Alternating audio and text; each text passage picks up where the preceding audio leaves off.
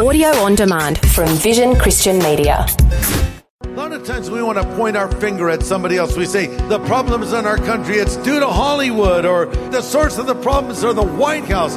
God says the source of the problems are His house, the church. Pastor Greg Laurie says if believers will humble themselves, pray, repent, and turn toward God, then He'll heal our land. If all the sleeping people will wake up, if all the dry bones will shake up, if all the church people will pray up, then we can have a revival. This is the day when the lost are found. This is the day for a new beginning. Amazing grace, how sweet the sound. Again you hear all the angels are singing. This is the day when life begins. Our world turns on if-then statements. If we stop at the stop sign, then we don't get a ticket. If we push the power button, then the computer turns on. If we study the Bible, then we grow as believers. On A New Beginning, as we study the Bible, Pastor Greg Laurie points out one of the most important if-then statements given by God Himself. Essentially, it's the recipe for revival, and there's no better time for revival here and around the world than right now. This is the day when life begins. Grab your Bibles, turn to 2 Chronicles 7:14, and the title of my message is, Can We Have Revival in Our Time? Revival. Could it ever happen again? Could we have another Jesus movement, or are the best days of America behind us? You know, for those of you that have been around for a while like me, you remember the 50s and the early 60s. And the early 60s were a lot like the late 50s. It was an idyllic time. We had come through World War II, and people were building homes and starting families, and there was an optimism, and John F. Kennedy was elected president. But everything changed in America when our president was assassinated on November 22nd, 1963. And then culture began to change before our eyes, almost monthly, certainly yearly. Add to this the fact that the Vietnam War is raging. Young American boys are coming back in body bags, and it was a draft back then, and we all wondered, are we going to be next? And then the worst year of the 60s happened. It was 1968. Our president has already been assassinated, and now Martin Luther King is assassinated as well. Robert Kennedy, the president's brother, sort of steps into the gap and decides to run for the presidency. And a man named Sirhan shot Bobby Kennedy 3 times, only 2 months after Martin Luther King was killed. Now Kennedy has been assassinated only 5 years after his brother. The Vietnam War is raging on. Watergate is about to happen. An entire generation of young people are disillusioned. There's huge protests. There's riots in the streets. Kids were rebelling against society and turning to drugs, sex, and rock and roll. The slogan of that time was, turn on, tune in, drop out. And God intervenes. God intervenes, and the Jesus movement explodes on the scene. Suddenly, seemingly out of nowhere, but right on God's time schedule, thousands of young kids are coming to Christ. So Time magazine runs a different cover in 1971 with an image of Christ on the front and the words, the Jesus Revolution. So you say, well, Greg, that's a nice little history lesson, but, so what? So what? Listen, we should not live in the past, but we can learn from it. Just as in the 60s, and specifically 1968, we have riots in the streets. We have racial unrest. We have a drug epidemic. There's a sense of hopelessness in the air. How desperate are we for another Jesus movement? How desperate are we for another spiritual awakening? The prophet Habakkuk understood this when he prayed this prayer in Habakkuk 3:2. I've heard all about you, Lord. I'm filled with awe by the amazing things you've done. But in this time of deep need, revive your work as you did in years gone by. Show us your power to save us. And in your anger, remember your mercy. Habakkuk saying, Lord, I've heard all these stories about the old days. Do it again. Revive your work again. The psalmist says in Psalm 85:6, will you not revive us again that your people may rejoice in you? So let's try to understand what revival is. Let's strip the mystery away from the word. What is revival? Simple definition. It's to come alive again. Revival is the spark, if you will, that starts the engine. And you know what? Periodically we need a new spark. The great evangelist Billy Sunday once said, quote, they tell me a revival is only temporary, but so is a bath. And that does you some good, end quote. So it may be temporary, but we need one right now. Revival is like waking up from your sleep. One person defined it, revival is nothing more or less than a new beginning of obedience to God. See, we're not praying that non-believers have a revival. They don't need a revival. They need salvation. The church needs revival. This is a church word. This is for believers only who once were perhaps more alive than they are today, and they need to be revived again. One person put it this way. If all the sleeping people will wake up, if all the lukewarm people will fire up, if all the dishonest people will confess up, if all the disgruntled people will cheer up, if all the estranged people will make up, if all of the gossipers will shut up, if all true soldiers will stand up, if all the dry bones will shake up, if all the church people will pray up, then we can have a revival. And I agree with that.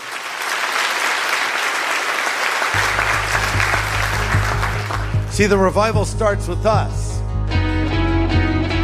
Well, thanks for joining us today. You're listening to A New Beginning with Pastor Greg Laurie from Harvest Ministries in California, USA. And he's sharing with us a message called, Can We Have Revival in Our Time? Let's continue. So let's go now to the passage I had you turn to, a very familiar passage, 2 Chronicles 7. And it tells us really God's prescription for revival. Now, initially it was given to the nation Israel and applied to them. But I think in principle it applies to our country or to any nation. 2 Chronicles 7:14. And I want you to read this out loud with me, okay? 2 Chronicles 7:14. If my people who are called by my name will humble themselves and pray and seek my face and turn from their wicked ways, then I will hear from heaven and I will forgive their sin and will heal their land. Isn't that an amazing verse? I love that. So we want God to heal our land. We want our nation to change. How does it happen? God lays it out for us. It starts off with His people. A lot of times we want to point our finger at somebody else. We say, the problem is in our country. It's due to Washington, D.C. Or we'll say it's due to Hollywood. Or it's the source of the problems are the White House. God says the source of the problems are His house, the church. Notice He says, if my people, which are called by my name, will humble themselves and pray and turn from their wicked ways. God doesn't say a thing about secular culture. He doesn't say a thing about garden variety sinners, if you will. He talks to His own people. That's you. That's me. If my people. See, I think one of the problems we have in our nation today is we have a lot of folks running around who think they are Christians that really are not. In fact, the Bible says in 2 Corinthians 13, check up on yourselves. Are you really Christians? Do you pass the test, or are you just pretending to be a Christian when you are not at all? And then there are those who are living a double life. You know, they put on a good performance at church. They say all the right stuff, but they're living a life that's completely contradictory to what the Bible says about how a Christian ought to live. So what do we do if we want to see a revival? Number one, if you're taking notes, if you want to see a revival, you need to humble yourself and pray. By the way, the word used there for prayer is interesting. Of the 12 Hebrew words employed in Scripture to express a single verb to pray, the one used here means to judge self habitually. You know, we're so quick to judge and criticize others habitually. But the Bible says we should be really judging ourselves. If we spent less time criticizing others and more time examining ourselves, maybe we would have revival. It starts with you. It starts with me. Notice Jesus does not say we need to love ourselves. That's what culture tells us. Jesus says we need to deny ourselves and take up his cross and follow him. And then here in 2 Chronicles, we are to judge ourselves. What does that mean? It means that we realize we have a long ways to go. The Apostle Paul said after years of walking with the Lord in Philippians 3, hey, I don't consider myself to have arrived spiritually, nor do I consider myself already perfect. I keep going on, grasping ever more firmly that purpose for which God has grasped me. It's been said self-satisfaction is the death of progress. So the moment I think I've arrived, I've reached a plateau, I'm here. No, you're really far off, man. You got to keep growing, keep learning. So we want to keep moving forward spiritually. Now, we cannot organize a revival, but we can agonize for one in prayer. Perhaps we can prepare the ground, but better yet, maybe we ought to pre-prayer the ground. Let me say that again. Yeah, we can prepare the ground, but let's pre-prayer the ground. There's never been a prayerless revival in history, so it does start with prayer. If my people, which are called by my name, will humble themselves and pray. And point number 2, if they'll pray and seek his face. Not just pray, but seek his face. You can pray a little prayer, Lord, send revival, amen, let's get lunch. Or you can say, oh Lord, we're seeking you. Lord, we're calling out to you. Lord, we're desperate for you. Lord, we need you. Send an awakening to America. It's effectively a prayer that will not take no for an answer. You say, well, Greg, aren't you being presumptuous when you pray that way? No. Jesus said, ask and it shall be given. Seek and you shall find. Knock and the door will be open. And a different translation would say, keep asking, keep seeking, keep knocking, press on. Because listen, when you're praying for revival, you're praying according to the will of God. When you're praying for the salvation of a loved one, you're praying according to the will of God. So we need to press forward in our prayer and seek his face, not backing down. Number 3, there must be repentance from all known sin. Again, God says, if my people, which are called by my name, will humble themselves and pray and seek my face and turn from their wicked ways. Listen, all the praying in the world is not going to help you if you're living in known sin. The psalmist said, if I cling to iniquity in my heart, the Lord will not hear me. And God says in Isaiah 59, it's not that my ear is heavy, I can't hear. It's not that my hand is short, I cannot save. But your sins have separated you from me. Listen, to pray and to then live in known sin is like hanging up the phone to heaven. So it starts there. Say, Lord, is there any wickedness in me? And let me ask you, be honest right now before God. Is there something you're doing you know you should not be doing as a follower of Jesus? If so, you need to turn from it because you will never experience personal revival until you do. God wants to do it for you first. He wants to revive you first and foremost. But know this, having said all of this, God wants to send revival. Isn't that good to know?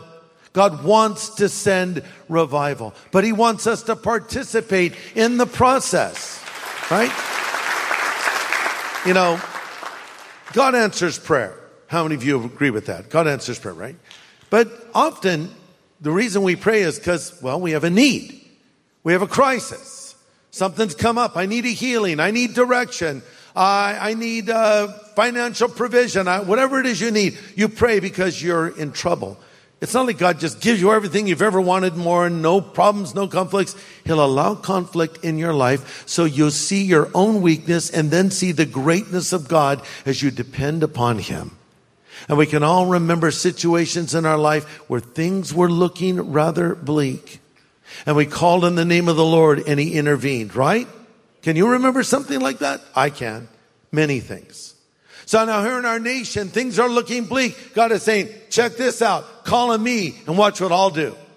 Pray right now Follow my prescription for revival. Watch how I will intervene. Listen, it's his desire to bless. Did you know God wants to bless you even more than you want to be blessed? Psalm 84 says, the Lord is a sun and a shield. He bestows favor and honor, and no good thing will he withhold from those that walk with him. So here's what God says. Call on my name, pray, turn from your sin. I'll hear your prayer, and I'll heal your land. Let me say a closing word to someone that's joining us today is maybe a non-believer. You're thinking, what are you guys even talking about? Well, we're talking about our nation, and we're talking about you. You don't need revival if you're not a Christian. You need Jesus. You need to see how much he loves you and how he will forgive you of every sin you've ever committed and change your life. This is what can happen for you. My life was changed many years ago. Your life can be changed right now. Maybe your life is falling apart. Maybe you need God to heal your life, heal your marriage. You're in the throes of drug addiction or alcohol addiction, or you're in despair, whatever it is. Jesus Christ has everything you're looking for and more. And if you'll just ask him to come into your heart and life and ask him to forgive you of your sin, you can know that you'll go to heaven when you die, and then you will begin to discover God's unique and special plan for your life. And that's why I'm going to give you an opportunity to believe in Jesus, and also an opportunity now to ask for personal revival. Let's all pray. Father, we've heard your word, and now, Lord, we're praying for those that do not yet know you, those that have joined us who don't have the hope of heaven. They don't have Jesus in their life. We pray that your Holy Spirit will convict and convince them of their need for Jesus. And Lord, bring them to yourself now. Amen.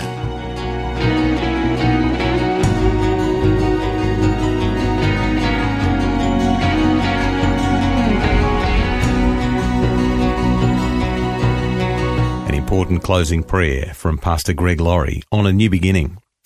And if you'd like to make a change in your relationship with the Lord today, Pastor Greg would like to help you to do that right now. I think people are surprised that it doesn't take years to become a Christian. It doesn't take months. It doesn't take weeks. It doesn't take days. It doesn't even take hours. You can believe on the spot. And I would like to lead you in a prayer where you can ask for his forgiveness, a prayer where you can receive Jesus Christ into your life as your Savior and Lord. So if you want Christ to come into your life, if you want him to forgive you of your sin, if you want a second chance in life, if you want to go to heaven when you die, stop what you're doing and pray after me. These words, Lord Jesus, I know I am a sinner and I'm sorry for my sin, and I turn from it now, and I choose to follow you from this moment forward as Savior and Lord, as God and friend. Thank you for loving me and calling me and forgiving me. In Jesus' name I pray. Amen. Amen. And if you've prayed those words with Pastor Greg and meant them sincerely, the Bible assures that your sins have been forgiven. We're told that the Lord is faithful and just to forgive us of our sin and cleanse us from all unrighteousness. And we'd love to send you some resource materials that'll help you in your new relationship with the Lord. We call it our New Believers Growth Packet. We'll send it to you without any charge or obligation if you've prayed for the very first time today with Pastor Greg. Just ask for it when you call 1-800-00-50-11. Well, next time, some more important encouragement about revival in our time as Pastor Greg takes us to the story of Jonah. We'll see revival started first in the heart of Jonah before Jonah could help lead revival in Nineveh. Some good encouragement coming tomorrow.